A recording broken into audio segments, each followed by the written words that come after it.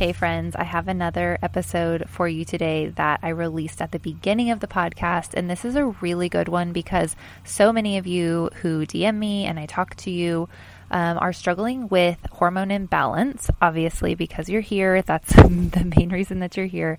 And one of the most common hormone imbalances we see is estrogen dominance.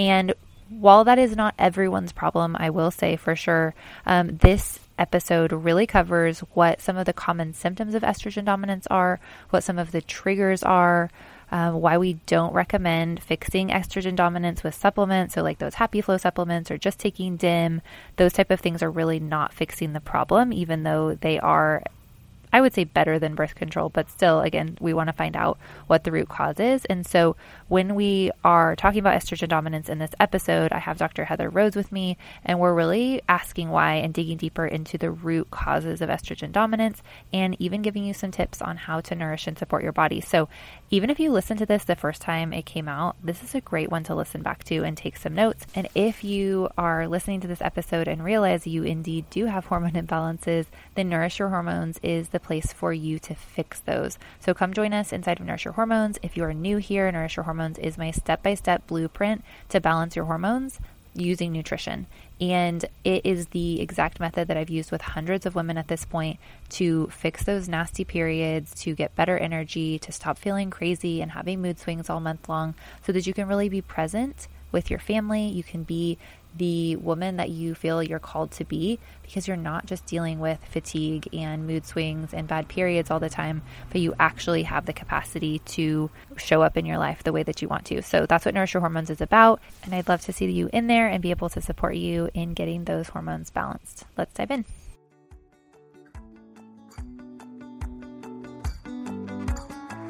Welcome to the Happily Hormonal podcast. Now, if you're a little iffy on whether or not the word hormonal is a good one, you're in the right place. My name's Leisha Drews, registered nurse and functional diagnostic nutrition practitioner turned holistic hormone coach. And after going through my own hormone journey and having my 3 babies, I actually believe that our hormones are one of the greatest gifts that we've been given as women, and that no matter what you've been told, it's possible for you to have thriving energy, good periods, and a stable mood all month long. And I am here to show you the way. I think it's time to change the narrative around words like hormones and hormonal and start to reclaim the power that we truly have as women, which is the power to change not only our own health, but the health of all of our family for generations to come. Hormone balance doesn't have to feel hard. It can actually feel simple and fun when we do it in a way that aligns with how our bodies were made. If you're ready to start trusting your body again and feeling really good in that beautiful body that you've been given, then grab yourself a yummy drink and maybe a snack, and let's do this.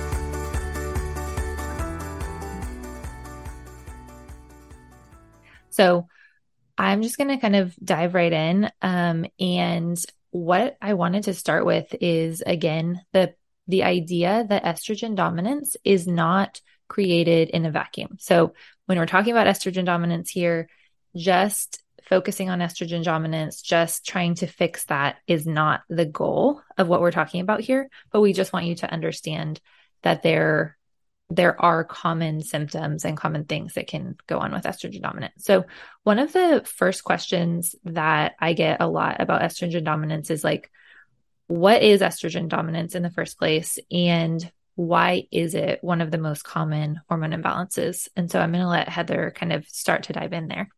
Yeah, definitely. So estrogen dominance, essentially, a lot of times we think it means that our body is just pumping out a ton of estrogen, and then we are just left to suffer the implications of that. But because your hormones, and I think this is a big piece too of what Leisha means when she says hormones aren't created in a vacuum, they all talk to each other. And it's not necessarily this like straight pathway. Like we think of it sometimes like an equation, like, okay, I have X amount of this and Y amount of this, and that equals balance. Your hormones are always flowing. And so when it comes to what is estrogen dominance actually looking like, a lot of times it means that your body is having an increased amount of activity at your estrogen receptors. And that can sound really scientific, but I want you to just think about receptors as like the on button. And so essentially you have a lot of estrogen kind of being active when either number one, it should be a time where estrogen isn't active, or it should be a time where estrogen levels are kind of controlled versus reaching above a certain point that's creating that excess in activity. And so when we think about, okay, well, what causes this? Like if it's not that my body is just making a ton of estrogen, what's happening? And there can be so many different factors, but I find that some of the biggest ones, if we really wanted to narrow it down to like two or three, is going to be that your body is having a hard time breaking down the estrogen that you do have appropriately. So you're having higher levels at a time where levels shouldn't be so high, or that you are essentially missing some of the other hormones that can come in and calm estrogen down. Typically, this is progesterone, which I know we've talked about before and we'll talk about again. But I usually see that one of the underlying causes for estrogen dominance is actually low progesterone activity. And then, sometimes there are some outside sources of estrogen that even in small amounts are stimulating your body to produce either more estrogen or is hitting those on buttons when the estrogen activity should kind of be turned off a little bit during that specific part of the month. And so when I think about like, why is this so common? I have a million reasons, but I think one of the major pieces is going back to that low progesterone. I find that low progesterone, at least in a lot of the women I work with, really is one of the most common hormone imbalances. And I find that that is because we need two things to make progesterone. And I see that women typically can very easily get off in one of these areas. So you need a strong signal from your brain to your ovaries that says, hey, make a good amount of progesterone this month. That signal is only sent in an appropriate way when your body is not under stress. And I don't mean you feeling stressed out, but I mean your body is not experiencing a lot of physical or outside stress. And then the second piece is that you have to have the right ingredients to make hormones in general. And so if your metabolism has slowed down because it's holding on to energy, if, possibly you're bouncing around from diet to diet, if possibly you're inadvertently, what's the word I'm thinking? Not meaning to eat too little, but you're eating too little. That can be a big reason that we see the body just is not making the right amount of this hormone that really helps to get estrogen out appropriately. And I know Leisha will dive so much further into this, but you guys know Leisha's the queen of helping with understanding how to break down estrogen more appropriately and to fuel your metabolism. And so I think as a, society, especially thinking about moms and postpartum and even people, trying to get pregnant, it's so easy to just kind of have our view, we've talked about this so many times, our view of health and how we should eat and how to nourish our body be skewed a little bit. And I find that if we aren't kind of skewing it in the right direction in a way that's going to promote the production of these hormones, the breakdown of these hormones, and your brain sending signals to make the right amount at the right time, then it's really easy for a small imbalance to happen. And then your body realizes, hey, this is keeping us safe. We should keep doing this. And over time, that kind of builds up. And we eventually get to this place where we see the implications of that. And a lot of times we Google how we feel and it shows up as estrogen dominance. So then sometimes we go right down the route of like, well, let me lower my estrogen levels. Well, that's not really going to be your answer. So hopefully you're going to kind of walk away from this episode today thinking and understanding a little bit more about what is this actually looking like and what are some of the things that would be a more effective way to kind of understand this. Yeah. And what you hit on a little bit ago was that there are times in our cycle that it is appropriate for estrogen to be dominant. And so estrogen dominance itself, and just the term means your estrogen is higher than your progesterone, basically. Yeah. It's not always inappropriate. So that first half of your cycle, when you're working up to ovulation, you are going to have estrogen higher than progesterone. And that is 100% where we want it to be.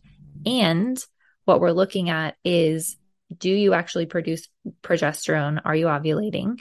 And then also, are you making enough progesterone? Which, by the way, our next episode is about that. So these two episodes are meant to be like sister episodes. So listen to this one, wait for next week. And if you're listening later, definitely listen to the two together because we're going to be explaining, kind of both sides of it. But estrogen should not be higher than progesterone in the second half of the cycle. And that's where we run into all of these problems and symptoms usually. And so we're looking at, is your body able to process that estrogen well? And is progesterone helping it move out? And that's really where we look at this estrogen dominance. So I just wanted to make sure that was clear. And so let's just dive into some of the common symptoms so that you can hear us and know like, okay, yes, this may apply to me, or no, it may not. Honestly, almost all of the symptoms that women come to me with around their periods can have to do with estrogen dominance, which is also related to potentially lower progesterone. And so estrogen dominance, like Heather was saying, it's not just that you have too much estrogen or you've made too much estrogen, it's about the balance. And so some of the most common symptoms we see are things like bad periods. So lots of cramping, heavy periods, hormonal acne. This can be a piece of hormonal acne. Now, there are other symptoms or other hormones as well that can contribute to these things too. So just know it's not always estrogen, but it can be a lot of times. Things like tender breasts before ovulation or before your period, even symptoms around ovulation, like ovulation cramping or feeling extra, almost like PMS feelings around ovulation, acne around ovulation, all of those things can be from your body not moving estrogen as well. And then even PMS symptoms before your period can be from estrogen dominance too. And so when we're looking at all of the symptoms that can come around a period, and we can tie a lot of them back to estrogen dominance, I think it is really important to just double down on the point that it doesn't mean you just need to get rid of estrogen. So I know it's really common to be like, oh, I just need to do a detox, or I need to take this one, balance my hormone supplement or something like that. But we're always going to go back to, but why? Why is your estrogen high? There is a reason. And once we start to find that reason, we can start to shift the whole picture versus just trying to put some Band-Aids on a big old fire, because that's just not going to work. Yeah. And I want to take a couple of those symptoms a little deeper, if you don't mind, Alicia, just because thinking through this, I think sometimes that we think it is estrogen being there that's causing a lot of the problems. And sometimes the issue with estrogen dominance is that your estrogen levels, again, even if they aren't necessarily getting too high, it can be that they are dropping too quickly. And that, again, is going to go back to the gut and how well the gut and the liver are breaking down estrogen and if they're doing that appropriately. So if there is, some slowing down of your metabolism to the point where your gut and your liver aren't working really well, then sometimes your symptoms of estrogen dominance are not coming because you simply are reaching levels of estrogen that are too high. Sometimes they are coming because your body is, number one, getting used to estrogen being at a certain level, and then it drops too quickly. And then sometimes it is because estrogen is like reaching above that peak that we want it to. And so when I think about the difference here, I'm thinking, okay, if somebody's having a lot of estrogen, meaning that like the level itself is too high, or that they're having too much estrogen when they shouldn't be having estrogen reaching that peak, I'm thinking about things like low libido, fatigue, low energy, cravings. Water retention is a huge one. So I know a lot of times if you happen to be a scale watcher, not whale watcher, scale watcher, meaning that I used to be one, I am an ex, you're watching the scale every day or constantly or consistently, that's a different story. We can help you with that. However, if you're noticing that you're having a lot of weight gain, quote unquote weight gain before your period or during your period, a lot of times that is water retention, and it's meaning that essentially your estrogen levels are fluctuating really quickly and you're basically holding on to water because estrogen causes water retention, and then possibly your estrogen isn't clearing very quickly, so the water's staying there. So I just wanted to mention those because those are some of the things we see when estrogen's kind of too high in the moment. But then there's also a set of symptoms that you can have while estrogen's declining. So this is where it gets confusing if you're Googling, because some of the same symptoms of low estrogen you can be experiencing if you have estrogen dominance. And so what's really happening here is that your estrogen is peaking possibly too high and then dropping too quickly. And as those levels drop more quickly, some of the symptoms that I see most often with my clients are migraines. So people that are having hormonal migraines almost always linking back to a dropping of estrogen. This is where mood swings can feel really bad. And usually that's the case regardless when it comes to estrogen levels decreasing.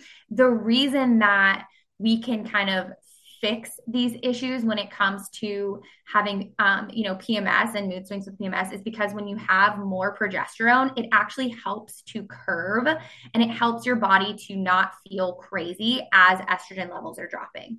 So this is why they play such a key role together. And then, another kind of piece of this that I see a lot is if you are having what feels like PMS symptoms, possibly even spotting around ovulation. That's a really good sign to me that, hey, your estrogen is there, but it's peaking too high and dropping potentially too quickly. And so, even though you aren't making progesterone during that phase of your cycle, if we can get you more progesterone when you are supposed to have progesterone, it will kind of shift that balance so that for your next cycle, your estrogen levels aren't going sky high and your body's not getting used to having that much estrogen for too long.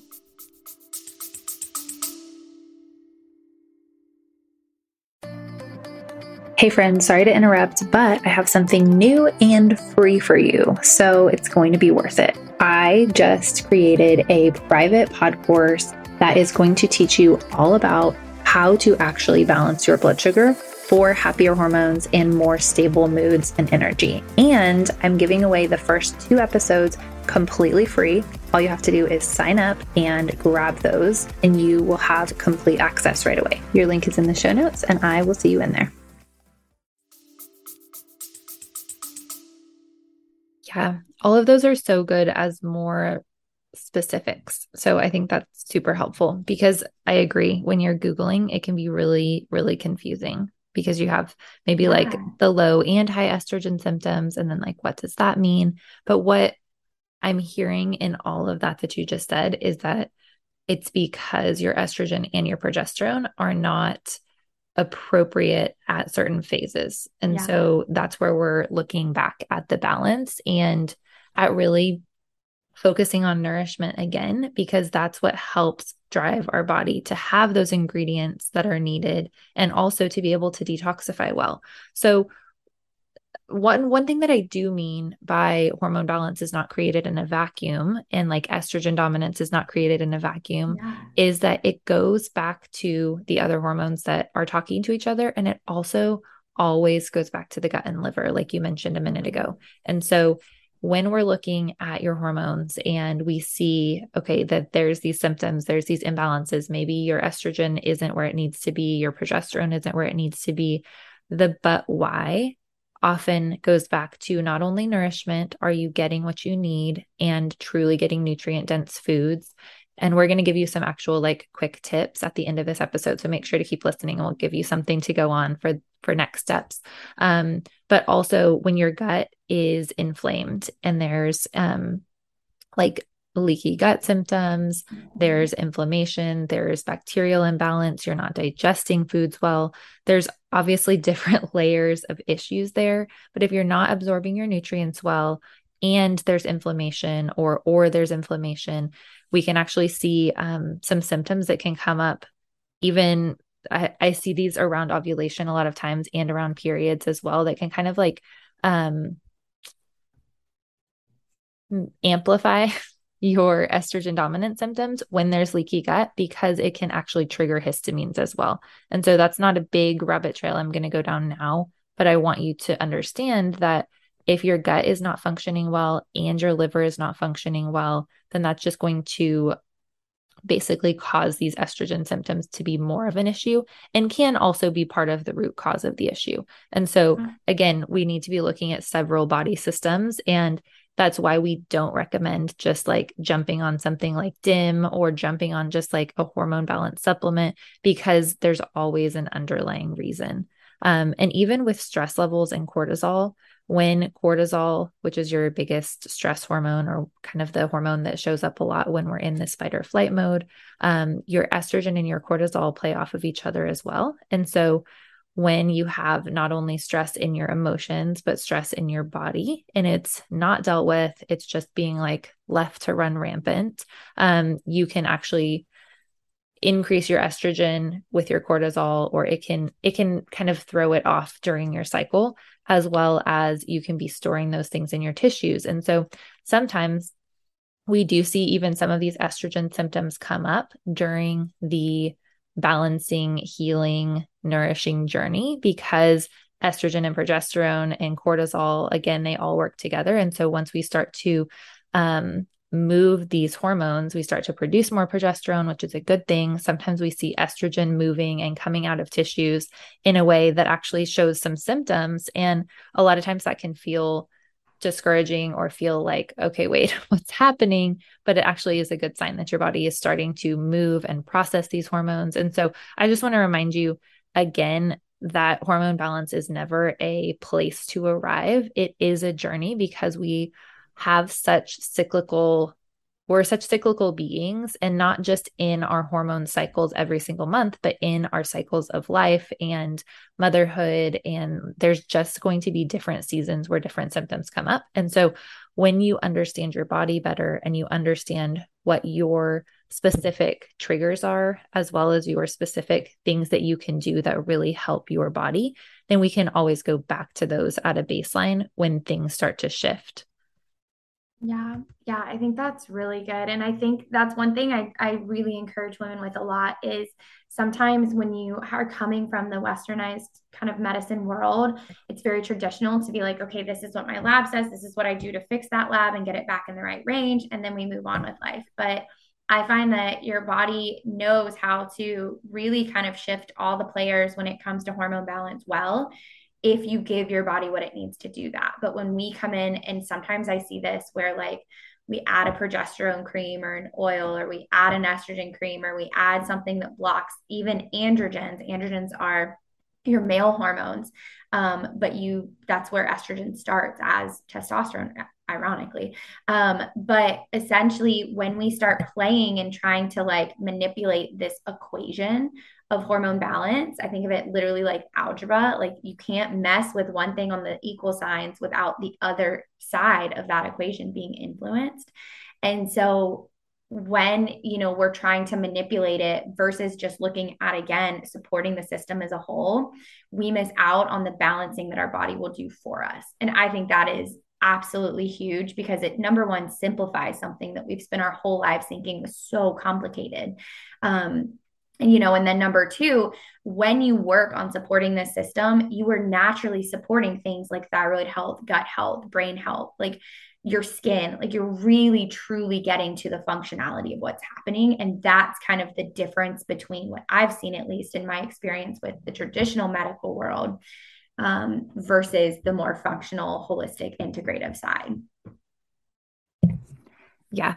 Yeah, absolutely. And I think that even in the functional side, sometimes we get a little caught up in the rabbit trails of like lab work and supplements. And it's almost that Yeah. same like pill for an ill.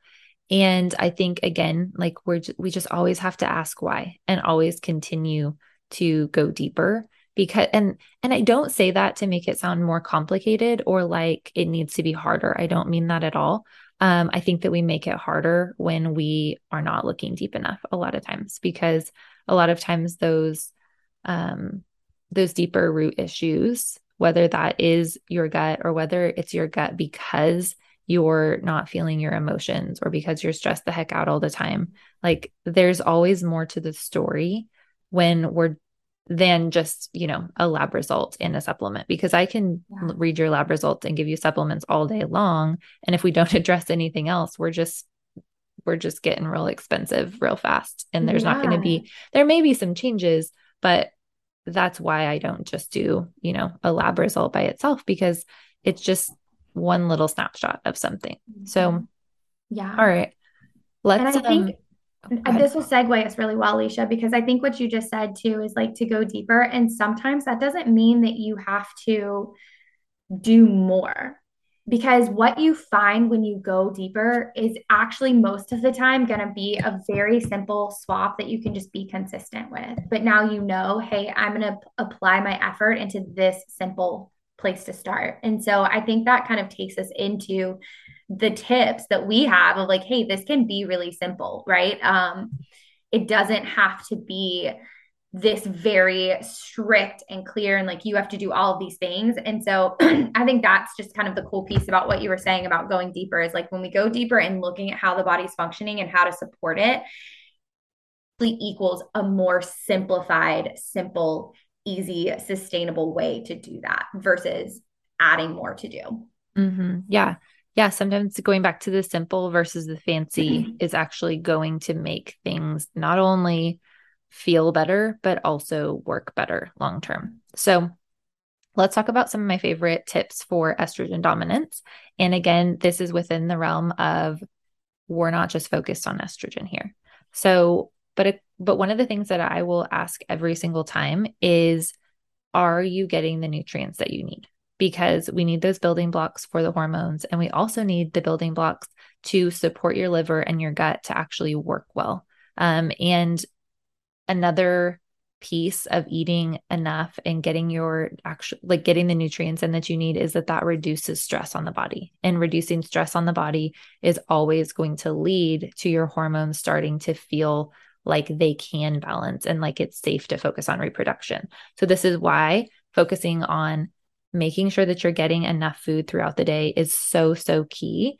And that actually needs to look like eating whole foods regularly, eating breakfast within 30 to 60 minutes of waking up in the morning, and making sure that you're always getting a good quality protein and a good quality carb together at each meal and snack.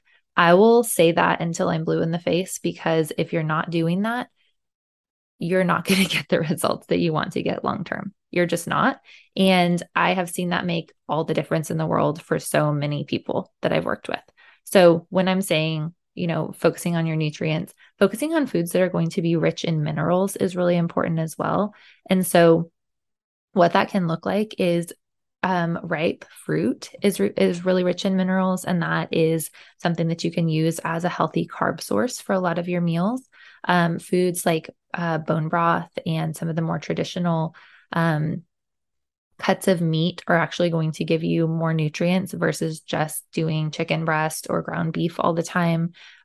Making sure that you're getting something besides just plain water for your drinks as well. So raw milk or organic milk is going to be rich in minerals, things like coconut water, fruit juices, all of those things, again, with the context of we want to have carbs and protein together to keep your blood sugar balanced. But all of those foods can be nourishing in combinations that work for you.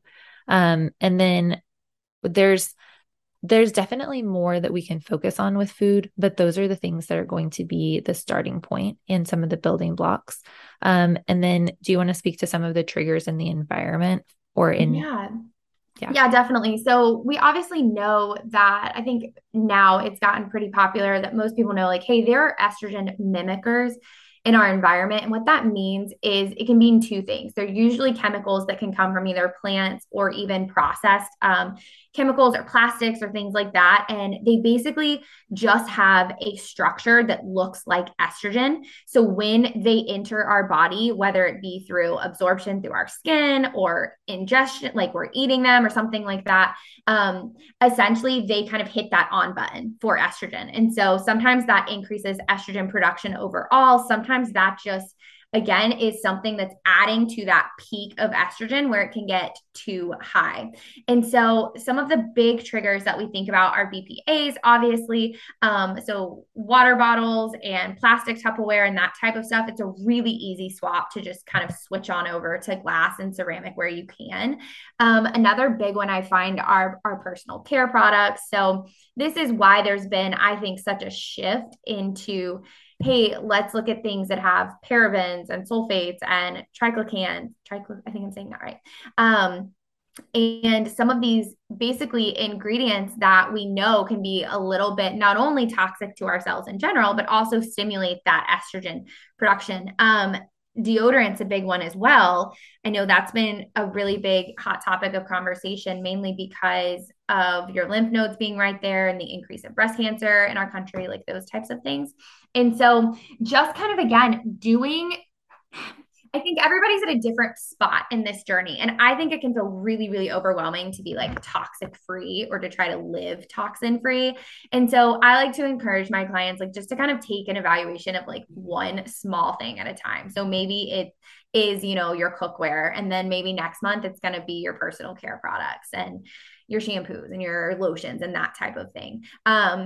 I definitely think, and you can go as far as sometimes, it can go deep into like fabrics and clothes. I mean, all types of stuff. But I think if you're just starting where you're at and just trying to figure out like a couple key things for you in the beginning and doing a little bit of research, I really encourage that because I think in this realm, there's going to be different opinions across the board. And sometimes it can be really easy, again, to feel almost shame about like not being all the way low toxin. And I just kind of have decided for us, and we're going to knock out the big ones and then really kind of try and stay consistent there. And another thing that I think is really important here when it comes to estrogen triggers in our environment is actually our quality of meat and dairy products. So I know that we talk about this a lot, but a lot of times people will avoid soy because it can be kind of pro-estrogenic, meaning that it can increase estrogen levels.